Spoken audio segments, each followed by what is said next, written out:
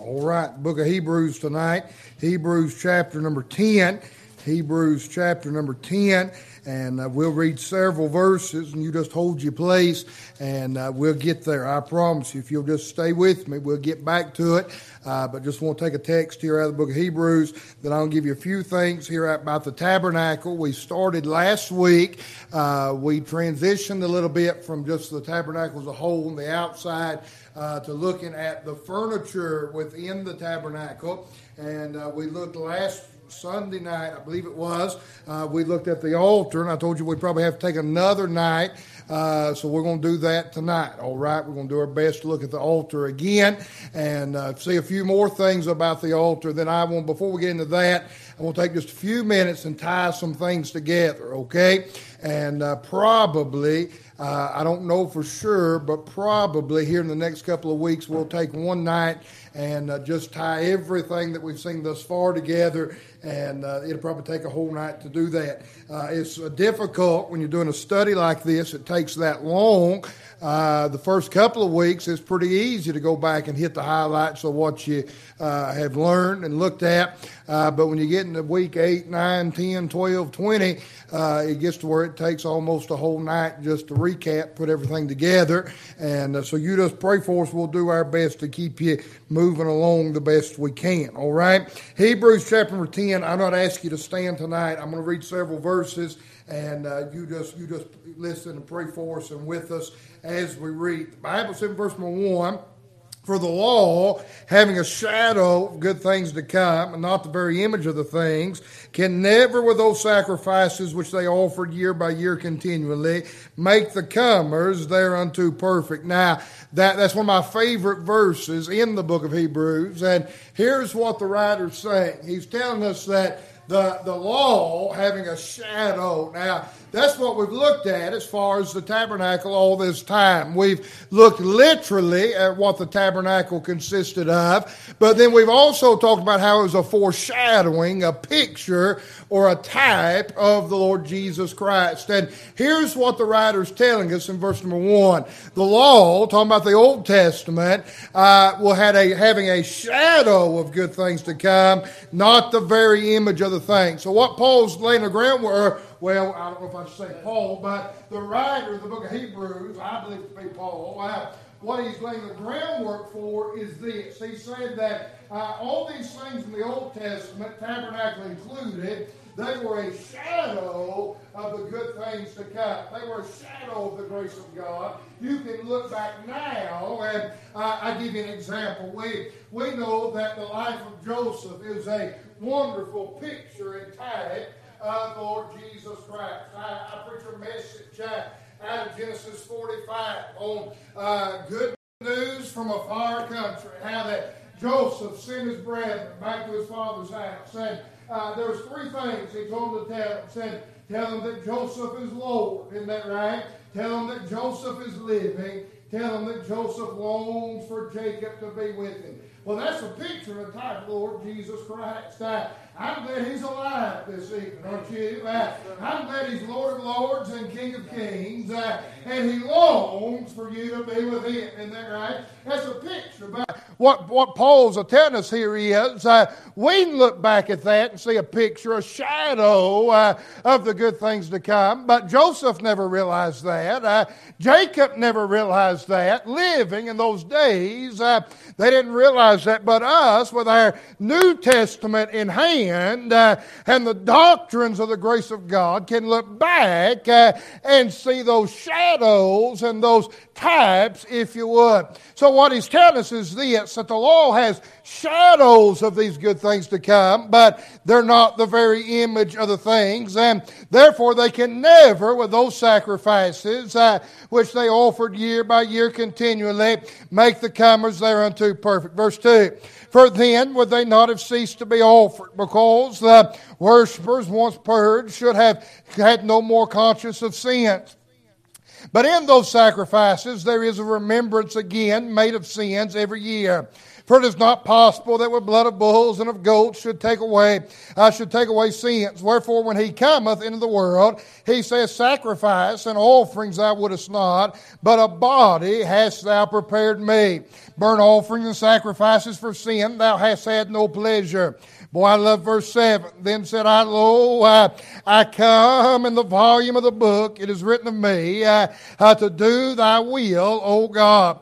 Verse 8 above, when he said sacrifices, offering, burnt offerings, and of offering of sin, thou wouldest not, neither hadst pleasure therein, which are offered by the law. Then said he, Lo, I come to do thy will, O God. He taketh away the first, that he may establish the second. Now, here's what the writer's telling us. He's laid a case out. He said, listen, now, the things of the Old Testament was not sufficient. If they had have been, there'd have been no reason to offer year after year after year after year. But then he introduces us. He said, but there is one that's coming. Isn't that right? In fact, the Bible said, Lo, I come in the volume of the book. Isn't that right? To do thy will, O God. And what the writer's saying is when he comes, he's going to do away with the old and establish the new. Now, watch what he said, verse 10. By the which we are sanctified through the offering of the body of Jesus Christ once for all. Every priest standeth daily, ministering and offering oftentimes the same sacrifices which can never take away sins. But this man, talking about the Lord Jesus, after he had offered one sacrifice for sins forever, sat down on the right hand of God, from henceforth expecting till his enemies be made his footstool. Verse 14, for by one offering he hath perfected forever them that are sanctified. Now, hold your places there. We'll be back in a little bit, all right? Just want to take a text and we'll pray that I get into the message. Heavenly Father, Lord, I sure do love you tonight. Lord, I pray it help us as we study your word together.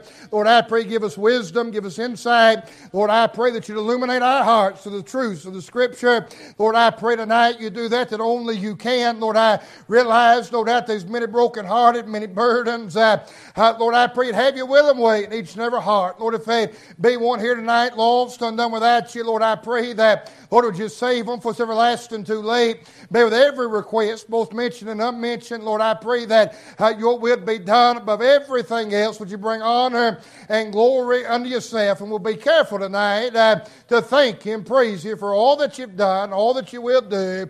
For we ask it in Jesus' wonderful name. Amen and amen. Now, we've read several verses. We'll get there, I promise. But I want to get back to the altar just a little bit. Now, I don't have time tonight to recap too much from last week, so we'll just get right into it and try to catch ourselves up best we can, all right? Notice with me, first of all, the priority of the altar. Now, remember tonight, we talked last week that the altar was located as soon as you come into the only gate. Remember, there's the whole tabernacle, the outer court, surrounded by the fence, and there's one gate on the eastern side. And as soon as you came to that gate, the first thing that you'd come to was this altar. And so it must have been pretty important for it to be the very first thing that you come to. I told you last week it's the largest of all the furniture. It's in fact, it's 7.5 foot wide, 7.5 foot long, and 4.5 foot deep. And it's the largest of all the furniture. And it's placed, the very first thing you see as you come through the gate of the outer court. It's the very first thing that you'd come to. We talked a little bit last week about how that it made access into the Holy of Holies in some ways, but it also barred access into the tabernacle. You must go by the altar in order to get there. If a man refused that, he could enter no farther. So we see the priority a little bit now. There was no way tonight, let me expound on that a little bit. There was no way for the priest to enter into the holy place or the great high priest to enter into the Holy of Holies without first coming by the altar. It was essential to come by the altar. Now, we talked a little bit several weeks ago. Remember when we did the coverings of the tabernacle, we talked about how that outer covering of badger skin, it had been bluish gray in appearance, just old dull, drab leather. It was waterproof, windproof, but it had no form nor comeliness. It was no beauty was held within that badger skin. And we talked about how that was a picture and a type of the humanity of Christ. That's what the outside world sees when they look at Christ. They see His humanity.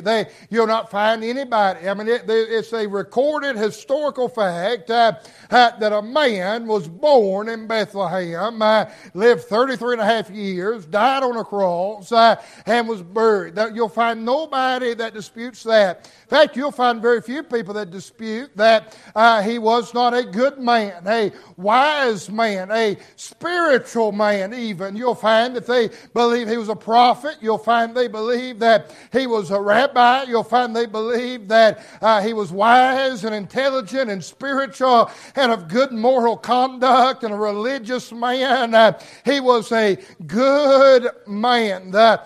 In fact, let me say this. There's very few religions that dispute the fact that Jesus was not a good man. The Roman Catholics believe he was a good man that lived a life here on earth. The Mormons believe that he was a good man that lived a life on earth. The Muslims believe he was a good man that lived a life here on earth. The Jehovah's Witnesses will admit that he's a good man that lived a life here on earth. But here tonight lies the problem. They're all looking at it from the outside. All they see is his humanity. All they can see is his earthly life. Isn't that right? But for those of us tonight that have been saved by the good grace of God, born again in the family of God, we see not only his humanity, but we also see his deity. And on the inside of the tabernacle, you had those wooden walls that were encased in solid gold. Speaking of the deity of Christ, you have the wonderful tapestry, the first covering of the tabernacle that showed his deity. So the difference tonight of how you see Christ is where you're located. Whether you're outside of Christ or in Christ. I believe Paul might have said a few things about us being baptized into the body of Christ. Isn't that right? So we're in Christ and we see that. But here's what I want you to see. There's only one way to get there. There's only one way tonight to get from the outside, seeing the humanity of Christ, to getting to the inside, seeing the deity of Christ. Only one way to get there. You've got to come by the altar. Is that right? You must come by the altar. We talked last week, that altar is a picture of Calvary. It's a picture of the cross. It's a picture tonight of where blood was shed, sacrifice was made, and you must come by way of the altar. You must come by way of Calvary tonight in order to experience the beauties and the splendors of Christ. Now, what a picture of salvation that we see here in the tabernacle. Now, let me say this. The natural man, still in his sins, cannot see the splendors of Christ. It's impossible. He cannot do it. A lost man cannot see Christ for who he really is. I'll be honest with you, I grew up in church all my life. I've picked before and said I had a drug problem when I was a little boy. I was drugged to church 9 months before I was born. I've been in church all my life. But listen, there had to be a time There was never a time in my life, Ronald, that I did not know that Jesus died for me. Never a time in my life I didn't know that. There was never a time in my life I didn't know that Jesus loved me. There was never a time that I remember in my life, Chris, that I didn't know that you had to be saved to go to heaven. Never a time. But I tell you what did happen the night I got saved. My eyes were opened to who He really was. Isn't that right? For the first time in my life, I realized that He didn't just die for the world, but He died for me. Isn't that right? I realized that night the Holy Ghost illuminated my heart and showed me Calvary, and I realized that the God of all glory died for me. Isn't that right? The natural man cannot see that. Natural eyes cannot behold it. The natural mind cannot understand it. It's impossible for the natural man to see and understand spiritual things. In fact, the Apostle Paul said this in 1 Corinthians chapter 2, verse number 14, "But the natural man receiveth not the things of the Spirit of God, for they are foolishness unto him, neither can he know them, because they are spiritually discerned." Isn't that right? You say, "Preacher, what do you say?" Now don't fall out with what I'm about to say, but it's true. Do you realize tonight these men that have spent their entire lives studying this Bible, they can tell you what the Greek means, tell you what the Hebrew means. They can tell you every bit of that. They can tell you how the grammatical perfectness of it. They can tell you the beauties of it literally. They spent their entire lives, Chris, studying this book. But they cannot say that God so loved the world that He gave His only begotten Son. Whosoever believes in Him should not perish, have everlasting. They can't fathom that. But do you realize tonight, I know men, Ron, I know a man right now, I've talked a little bit about him before. I know a man right now, I think if I'm not mistaken, he's got about a second or third grade education. When the Lord called him to preach, he couldn't even write his name, yet he knows that Bible. You say, "Preacher, what are you saying?" It's spiritually discerned. That's what Paul's saying. You don't have to be smart, you don't have to be educated, but the Holy Ghost is our teacher. Isn't that right? It takes spiritual eyes and spiritual understanding. That's amazing to me tonight. Now, he also said in 2 Corinthians chapter 4, here's what he said, "But if our gospel be hid, it is hid to them that are lost." What he's saying tonight is this. Those on the outside, those that are lost, those that have never been saved, if we had our gospel, if we had our lives, it'll be hid to them that are lost. Now, here's what he said. Verse number 4, "In whom the God of this world," that's talking about the devil, "hath blinded the minds of them which believe not, lest the light of the glorious gospel of Christ, who is the image of God, should shine unto them." Now, here's what Paul said. The reason it's got to be spiritually discerned, the reason the natural man can understand it, because Paul said the God of this world, talking about Satan, hath blinded their eyes. Isn't that right? Now, let me say something right here. We fret sometimes, and I'm as guilty of as anybody, but we wonder sometimes why it is that, you can get up and preach your gallbladder out, and somebody raises their hand, "Preacher, I'm lost," and out the door they go, somewhere they are. I tell you why. They've been blinded tonight. Is that right? They can't see it. But oh my soul, when the Holy Ghost illuminates their heart and reveals to them who they are and who the Lord is and how much He loved them, and then the light begins, as the Bible said, lest the light of the glorious gospel of Christ, who is the image of God, should shine unto them. It has to be spiritually discerned, and the only way to see it tonight is to come by Calvary.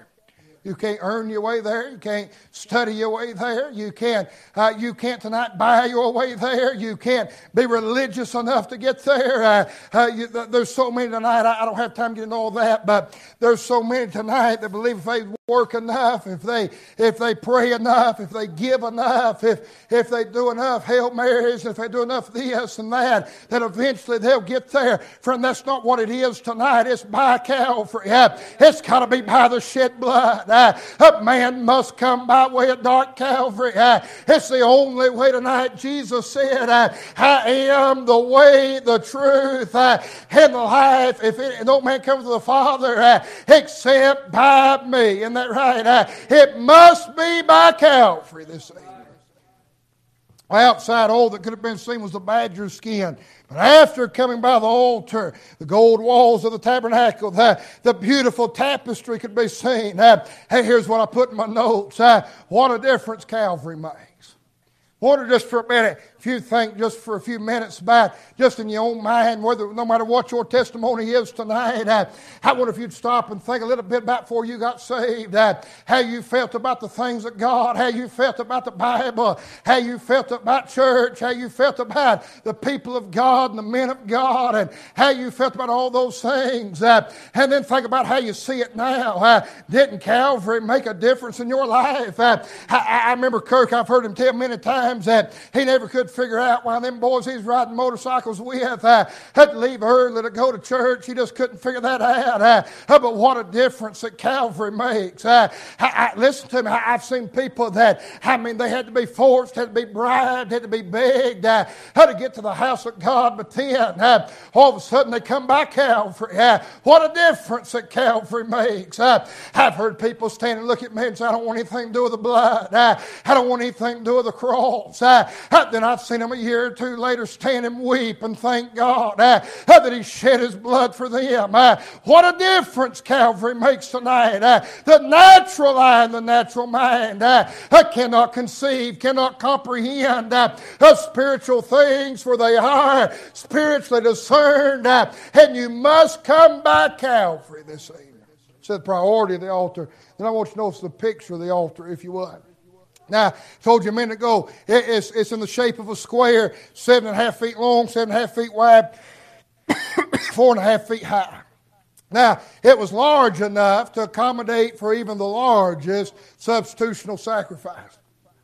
It's built of wood. Now, that's interesting to me. Built of wood, but underneath it, God's going to light a fire right here in just a few minutes. Now, that's interesting. Built of wood, but here's what they did. They built it of wood, and then they overlaid that wood with brass. Now, the walls of the tabernacle made out of wood, they overlaid it with gold. That's the wood shows the humanity of Christ. The gold shows the deity of Christ. But this altar, the wood is overlaid with brass. Brass is always a picture and a type of judgment. So we have the humanity of Christ, and then on top of the humanity of Christ, we have the judgment of God that is placed on the humanity, on the body of Christ. Then on top of that, the judgment of God. Then underneath of that, when everything was said and done, Ronald, and they're getting ready to dedicate the tabernacle, all construction's complete. Here's what the Bible said. Now I'm paraphrasing. Moses and Aaron was in the tabernacle. They came out. Here's what the Bible said. Everybody's gone. Nobody's in there. All of a sudden, God kindled a fire and sent it from heaven and consumed the wood on the altar. Started a fire. Here's what he told them. He said that fire's never going to go out. Is that right? Fire burnt continually. Never a time that man came, and never a time the priest got up in the morning, that fire was out, and they said, well, we better kindle another fire. It was their job to keep the fire fed all the time. Fire never went out. That one fire was sufficient forever. God, hit me. I don't know if y'all getting there or not. That one fire was sufficient forever. Never another fire, never time it went out, never a time that had to be built back up, never a time that they had to get up and start another fire. God kindled a fire, and it burnt forever. That's interesting to me.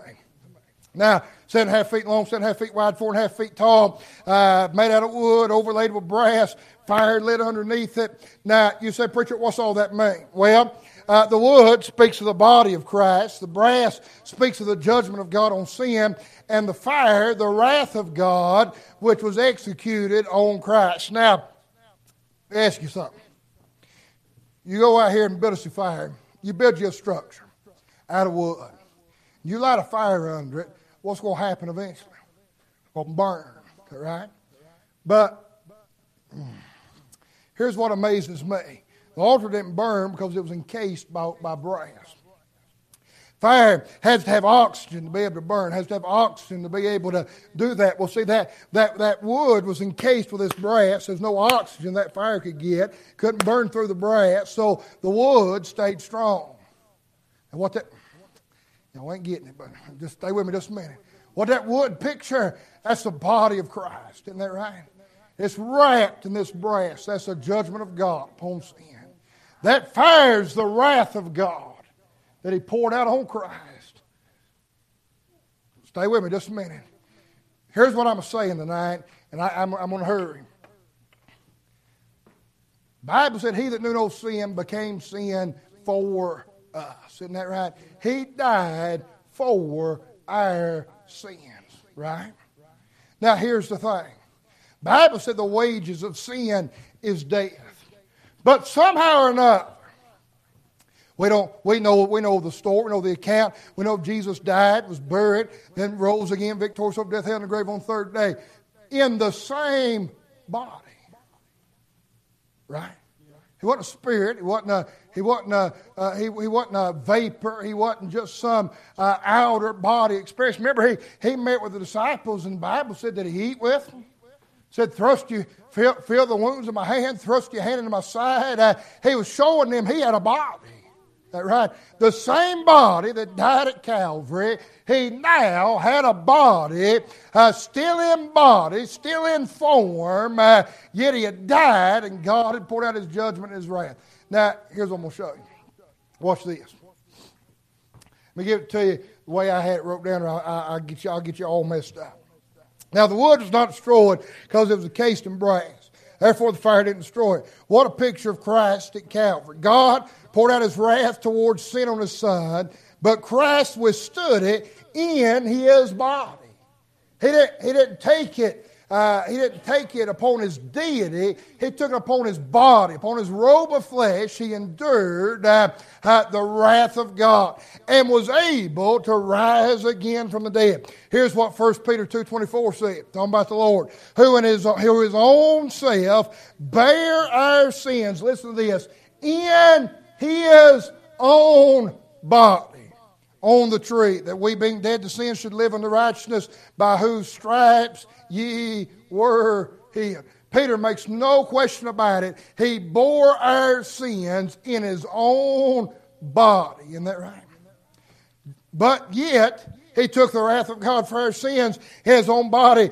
Yet He was able to save Himself. Listen to what Jesus said, John 10:17 and 18. Therefore doth my Father love me, because I laid down my life that I might take it again. No man taketh it from me, but I lay it down of myself. I have power to lay it down, have power to take it again. This commandment have I received of my Father. Now, you say, preacher, what are you saying? What a picture tonight of Calvary. What a picture of the Lord. Wood wrapped in brass. God poured out His judgment. That wood wrapped in brass, taking the heat of the fire, taking the wrath of the fire that God had kindled. Yet the wood still remained the same. In His own body, He was able to bear our sins and endure the wrath of God and the judgment of God. Yet He paid our sin debt on the altar of Calvary and rose again victorious over death, hell, and the grave, paying the sin debt for every man, woman, boy, and girl. What a picture tonight. What a picture. That wood wrapped in brass, fire kindled against it. Do you realize tonight that's exactly what happened at Calvary? Y'all looking at me like I'm losing you, so let me slow down just a little bit. That's what happened at Calvary.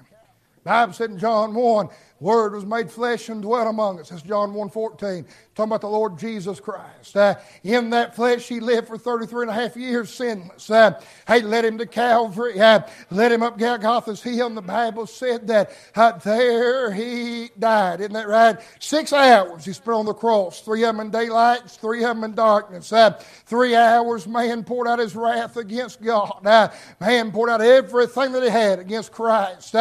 Then then, after 3 hours, the Bible said that there was darkness over all the earth from the 6th hour to the 9th hour. In that darkness, God Himself poured out His judgment and wrath against sin and against the sin of mankind.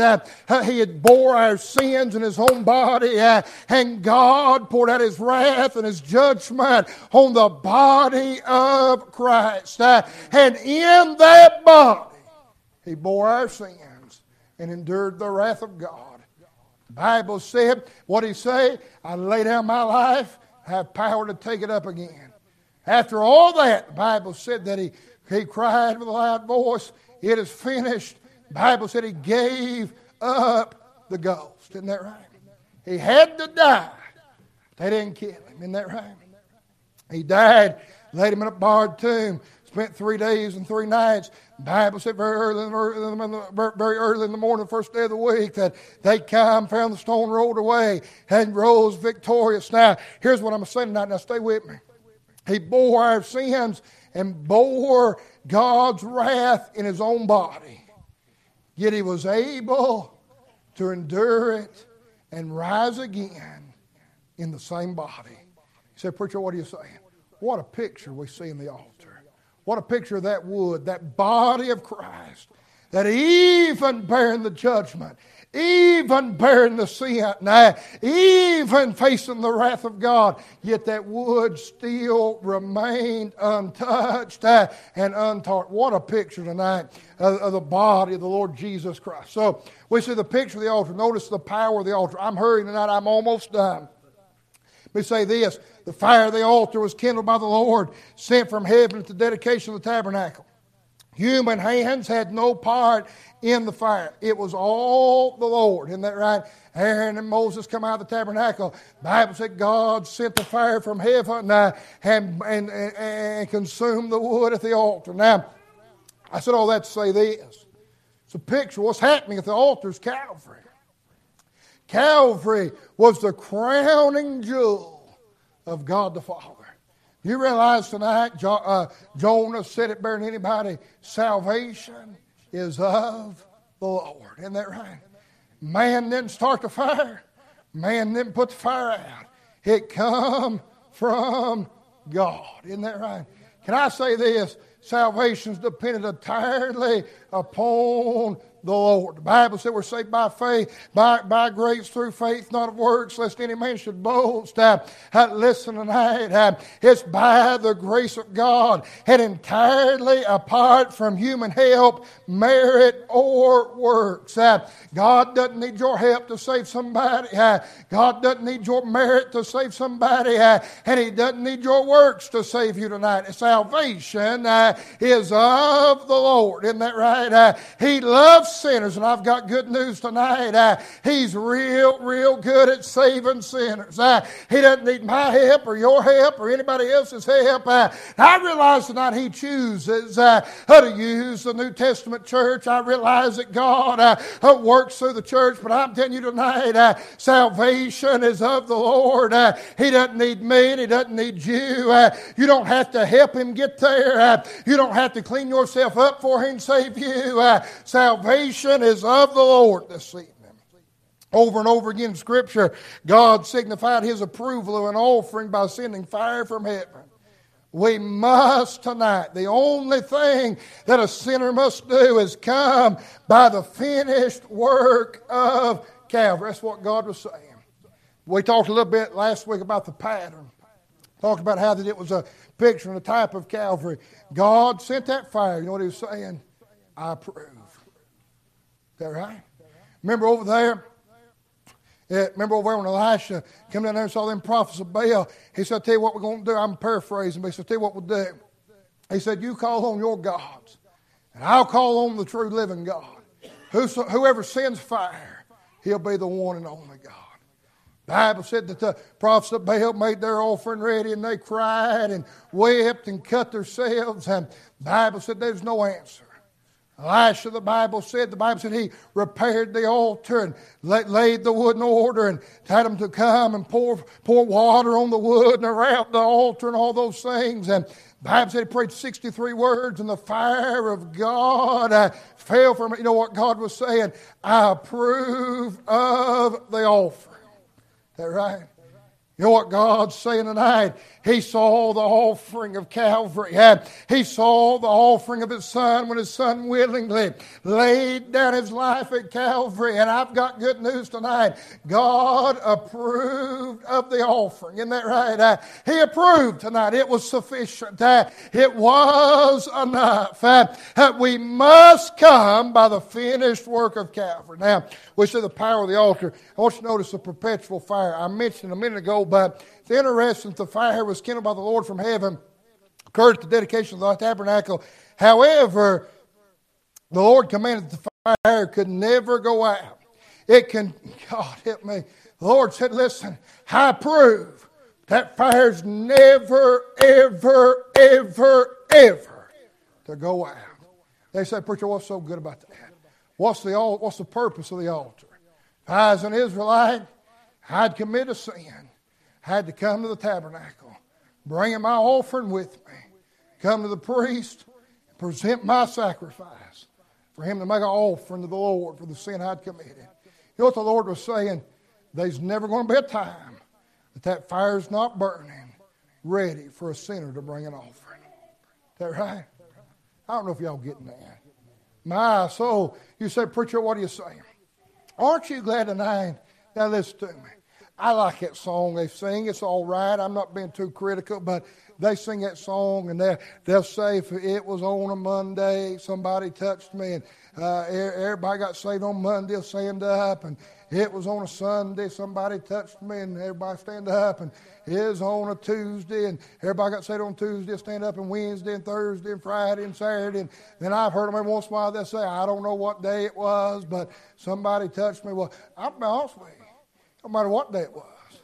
Don't matter if you was at church. Don't matter if you was in a cornfield. Don't matter if you was in a bathtub. Don't matter if you was in a McDonald's parking lot. That's where Kendra got saved, by the way, beside the dumpster at the McDonald's parking lot in Yadkinville, North Carolina. Old George, what's his name, Kendra? I can't think. Your mom and dad's pastor's grandpa.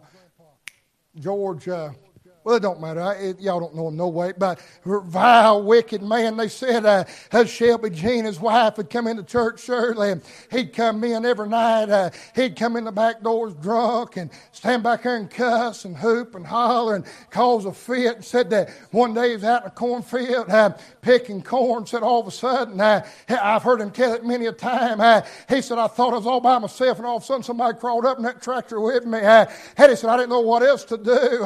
He said, I didn't know what to do, didn't know what to say. He said, I just knew I was going to go to hell. He said, I cut the tractor off, got down beside the tractor, said, Lord, if you can save somebody like me, I wish you would. And you know what? It was still open. It was still available. The fire had not went out. It wasn't a Sunday. It wasn't a Wednesday. It wasn't a revival meeting. But God was still in the saving business. Isn't that right? I'm glad, thank God, it doesn't matter where you are. It doesn't matter what day of the week. Doesn't matter where it's at. What's going on. I'm glad that God started the fire. And the fire is still burning tonight. Ain't that right? It was approval. Send him a fire. And not only that, let me say this. The fire was a continual testimony of God's approval of the shedding of blood and sacrifice.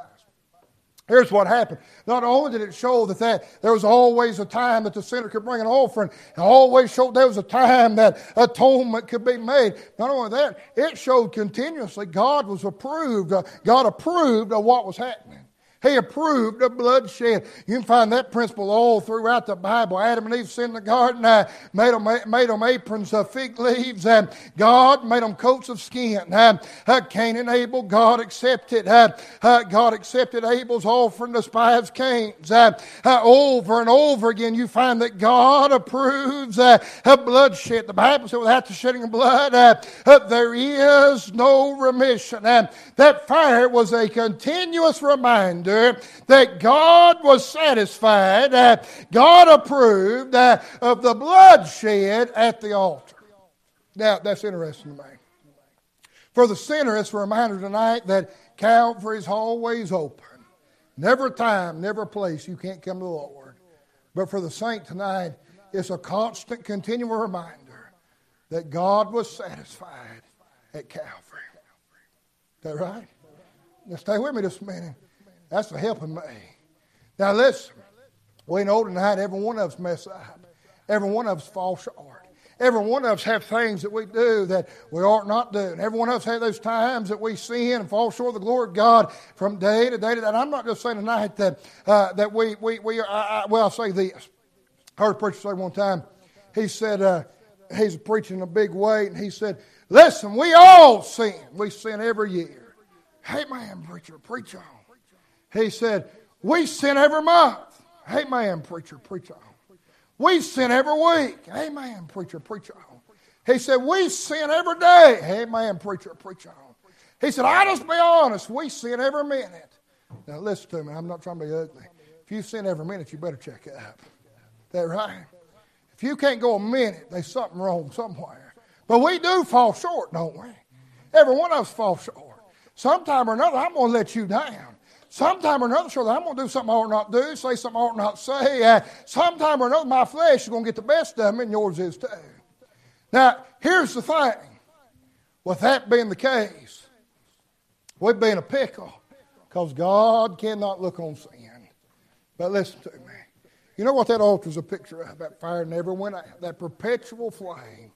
It's a constant reminder God's wrath was appeased at Calvary. Is that right?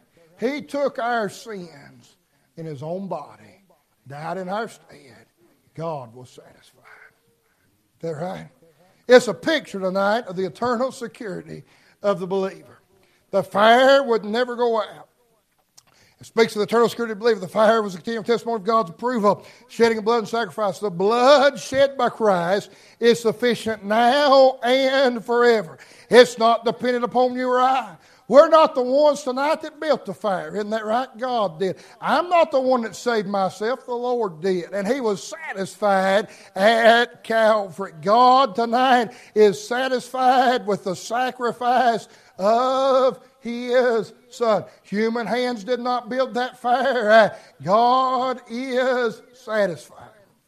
See the perpetual fire. Last one, I want you to see this. I'm done. I want you to see the persistence of the altar. Now, in the tabernacle in the wilderness, the job of the priest was never done. We're starting tonight. We're looking at this. We're looking at this tabernacle, this furniture of the tabernacle. I told you the other night, you've got the altar, the brazen laver going to the holy place. You've got the table of showbread, the golden candlestick, the altar of incense, entering through the veil to the Holy of Holies. And you've got the mercy seat and the Ark of the Covenant. That's the 7 pieces. Nowhere in there, Wayne, was there a chair. Nowhere in there was there a seat. There was never a time and that the priest just sit down and have anything to do. Never. See, the people continually, people were sinning. Continually. Every month, every day, every year, people were sinning. The priest always had offerings to be made. There was always another offering, always another sacrifice, always blood to be shed. The priest's job was never done. Nowhere in any of the tabernacle will you ever find a seat or a bench. No time to sit down. The job was never done. Perpetually, continually, one after another. Work. Now, here's what's interesting. Year after year, month after month, day after day, sacrifice had to be made to atone for the sins of the people. No time to sit down. Their job was never, ever done. That's what Paul tells us in Hebrews 10. Watch what he said, verse number 1. For the law having a shadow, good things to come, not the very image of the things, can never with those sacrifices, which they offered year by year continually, make the comers thereunto perfect. For then would they not have ceased to be offered, because that the worshippers once purged should have no more conscience of sins? Here's what Paul said. Paul said, all that tabernacle, that's a shadow of good things to come. Now, you can't see it tonight, I know, but I look over on that wall and see my shadow. And it looks similar to me. And when I move, it moves. But it's not me. Isn't that right? It's the shadow. It's just an image of what I am. Now, listen to me. Here's what Paul said. He said, it's just an image. It's a shadow. Good things come. But never with those sacrifices could it make the comers perfect. Here's what he said. If it could, they wouldn't have to do it all the time. Makes sense, don't it? If the blood of a goat or a bull or whatever the case could have made me perfect, could have completely, perfectly, eternally atoned for my sin, then I'd brought it one time and been done. Is that right? Had it been the time, the priest's job would have been done. No furniture. Never time to sit down. Continually. Day after day, week after week, month after month, year after year. Continually. Had to work. Because it never could make them perfect. In fact, watch what verse 3 said. But in those sacrifices, there is remembrance again made of sins every year. Paul said at the most, year. Have to come back and do it again. The most, year. Offer sacrifice, great day of atonement, the most, year. Most times you have to come back between then and there, but the most, you go a year. Then after a year, God, remember your sins again. Had to come back and make another sacrifice. What a sad thing. Watch this. For it's not possible, verse 4, that the blood of bulls and goats take away sins. Wherefore, when he cometh in the world, he says, sacrifice and offering thou wouldest not, but a body hast thou prepared me. Burnt offerings and sacrifices for sin, thou hast had no pleasure. Here's what the Lord said. He said, when I come, I'm not coming in sacrifices and offerings, I'm coming in a body. Watch what he said now. He said, for in burnt offerings and sacrifice for sin, thou hast had no pleasure. Then said I, lo, I come in the volume of the book, it is written of me to do thy will, O God. Above when he said sacrifices and burnt offerings and offering sin thou wouldest not, neither has pleasure in them which are offered by the law. Then he said, lo, I come to do thy will, O God. He taketh away the first, he may establish the second. Here's what Paul said. He said, the Lord said that them bulls and goats and all that stuff don't work. Right? Now God's given them years of this. Every year they've had to come make offering. He said when the Lord comes, what he's going to do is he's going to do away with that and establish the second. That's what he's saying. He's going to put away the old covenant and make a new covenant. Things are going to change when he shows up. Now, we don't offer bulls and goats, so we're going to find out why. Watch what he said. Verse number 10. By the which will we are sanctified through the offering of the body of Jesus Christ once for all. What about that? Here's what he said. He said, when I come, here's what I'm going to do. I'm going to offer myself in my body once for all. Is that right? Y'all ain't getting that. Now, I'm trying to go real slow and calm it down, but I'm about to come unglued. Watch what he said. So when I come, I'm going to offer myself once for all. Is that right? What he say? It's going to happen one time. That's it.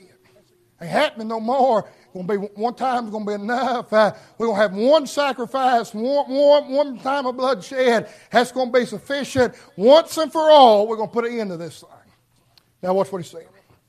Verse 11. I told you a minute ago. And every priest standeth daily ministering, offering oftentimes the same sacrifices, which can never take away sins.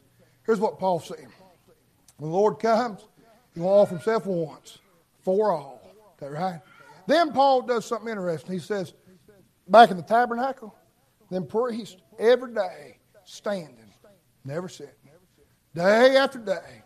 Sometimes, Chris, offering the same sacrifices, day after day after day. Making these offerings, making these sacrifices that could never take away sins. Ain't that sad? Working that much, working that hard, never getting anywhere. Here's what he said. I like this. Watch what your Bible says. Verse number 12. But this man, talking about the Lord, after he had offered one sacrifice for sins forever, sat down on the right hand of God. From henceforth, expecting till his enemies be made his footstool. Now, that's sufficient. That's significant. Here's what Paul said. I'm done. I don't know what, it's 4 after 8. It'll be done in 5 minutes. What's this? It's what Paul said. He said every day, them priests constantly making sacrifice. Constantly, they put lambs and bullocks and all that. They constantly making sacrifice because the people just kept sinning. Never a time to sit down, never a time to rest, never a time just to take a break for a few minutes. Constantly, consistently had to be working because sin kept being committed. Offerings had to be made.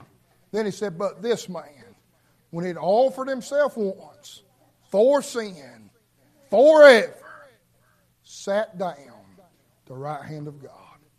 Now, here's what happened. Jesus died at Calvary. Blood was shed.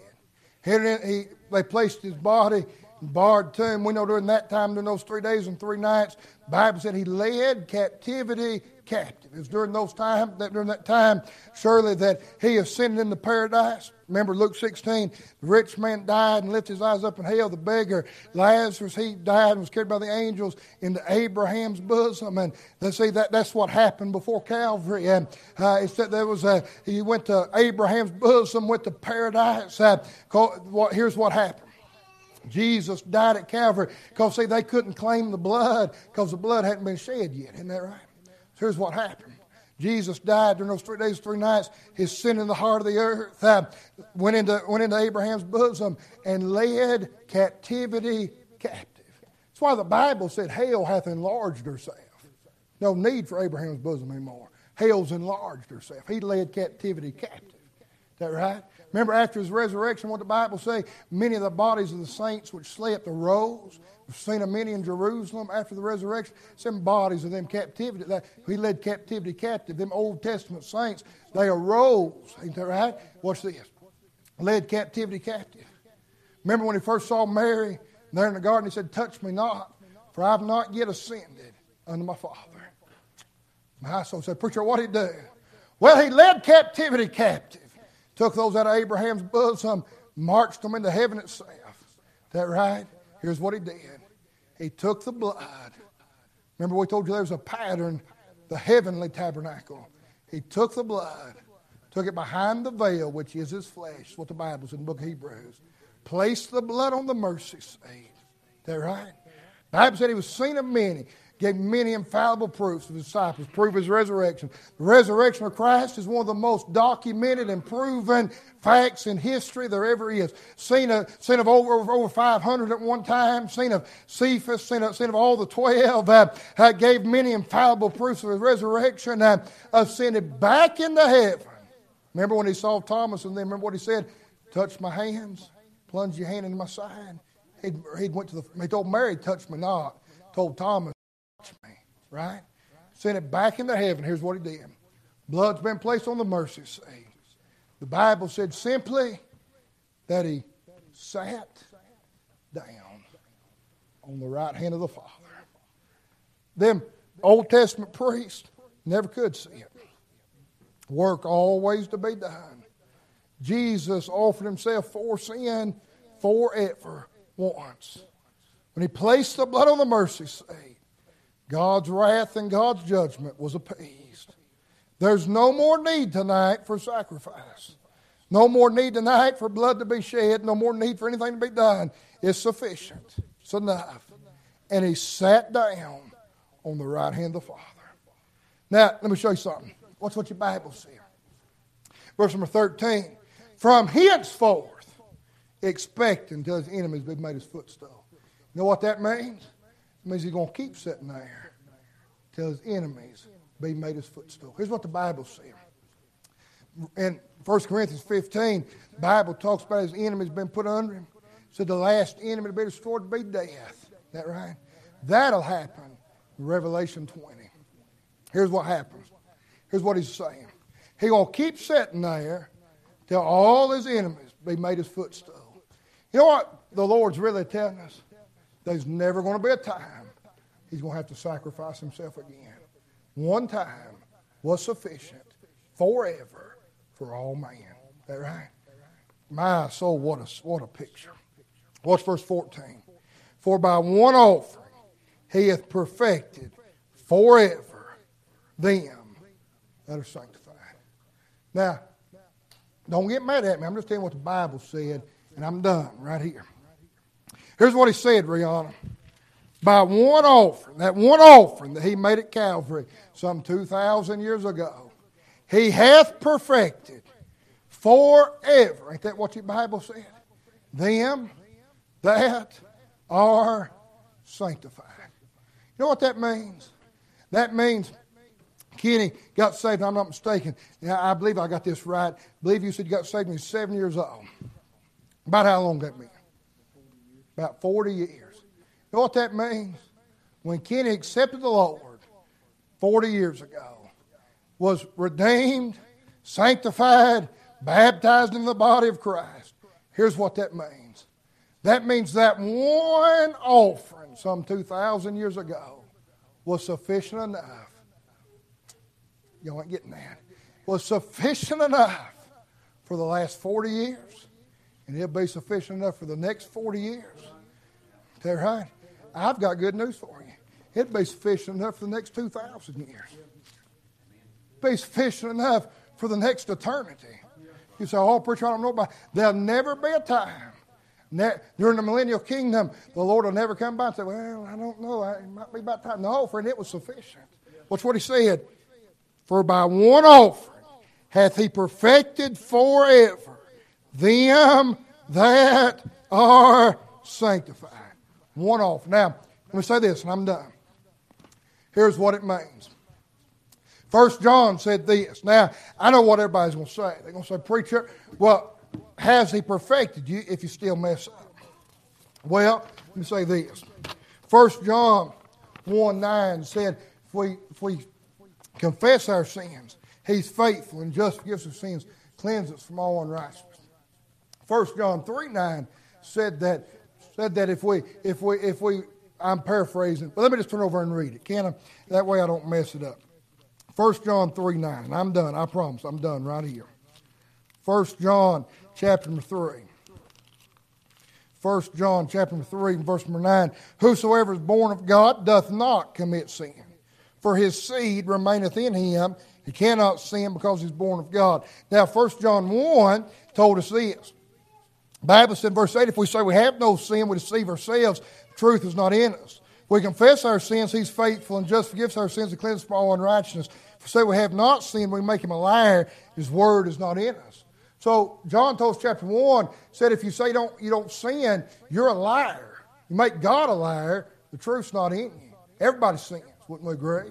Then in chapter 3 he said, whoever is ever born of God doth not sin. Well, what about that? Let me show you the difference. Them boys right yonder are my boys. My blood runs through their veins. Isn't that right? Now stay with me. I'm done right here. My blood runs through their veins. They're my boys. It doesn't matter what they do, where they go, who they do it with. They can grow up, surely, and hate my guts. Go to the courthouse, get their name changed, and never talk to me again. They're still my boys. Is that right? There's nothing I or they can do about it. They're my boys. But I tell you this, that's our relationship, right? They're my sons. They were born from me and their mama. But our fellowship, that never changes. What does change is our fellowship. There's times Andrew come up to me and put his arms around me. He just wants to love on me and acts like I'm the best thing in the world. Then there's times he wants to act just like me and me and him butt heads all the time. That changes. You see? Never, I've been so mad at him. God help me. He better be glad it was in public or I'd have strangled him. But listen, he's still my son. Is that right? Our fellowship had changed. That relationship was still the same. Here's what the book of Hebrews is telling us. That one offering was enough to redeem you to be a son of God. Is that right? That secured your relationship. And there's nothing tonight you or anybody else can do to change that relationship. The Bible said that he's made perfect those that are sanctified. Do you realize, listen to me, Here's what the Bible said. 1 John 3:9. Whosoever is born of God cannot sin. You know what he's saying? Here's what it's saying, Chris. When God looks at you, he looks at a saved person. He does not see sin. He sees Calvary. Is that right? He doesn't see your failure. Doesn't see your fault. He sees the blood that was shed to make you an heir of God, a joint heir of Christ. He sees the Son, right? But what does happen is this. Doesn't see your sin. But when you sin, the Bible said we have an advocate with the Father. Isn't that right? When you sin, you commit sin. You go to work tomorrow. I'm not saying Chris does this. I'm just using an example. You go to work tomorrow. Somebody you work with comes over and says something to you I'm not saying. You get mad, you fly red, and you say some words you probably shouldn't say. What that does, God the Father sees the Son, but God the Son, there's a rift put between you and Him. That's your fellowship. Is that right? That's when He said if we confess our sin, He's faithful and just to forgive us our sin. Cleanse us from all unrighteousness. It's not a license to sin tonight. People say, oh, I can't believe that because I can't live it. When you realize what the Bible teaches, it'll cause you to live closer to the Lord than you will out of fear. When you realize He loves you anyway, how to give you a desire to live for Him. How to give you listen, you know what I found out? And I'm not saying there's not a time. I know the Bible says spare the rod, spoil the child. And believe me, my youngins get enough of them. But you know what I found out sometimes? I found out what really does the trick. It ain't when Daddy goes loose a thrashing and beating on them. It's when I look at them and they can see I'm disappointed. And they can see they broke my heart. And they realize they've done wrong. Sometimes, surely that hurts worse than the whooping does. Ain't that how it is with the Lord? When you realize when you've done something you ought not do, you realize God loves you anyway. And the Holy Ghost comes by and reminds you, you shouldn't have said that. You shouldn't have done that. You know better than that. Isn't it heartbreaking? But aren't you glad? Thank God we've got an advocate with the Father. And if we confess our sin, He's faithful. God help me, I'm about to come unglued. He's faithful and just to forgive us our sin and cleanse us from all unrighteousness. My soul, one sacrifice put away sin forever for the whole world.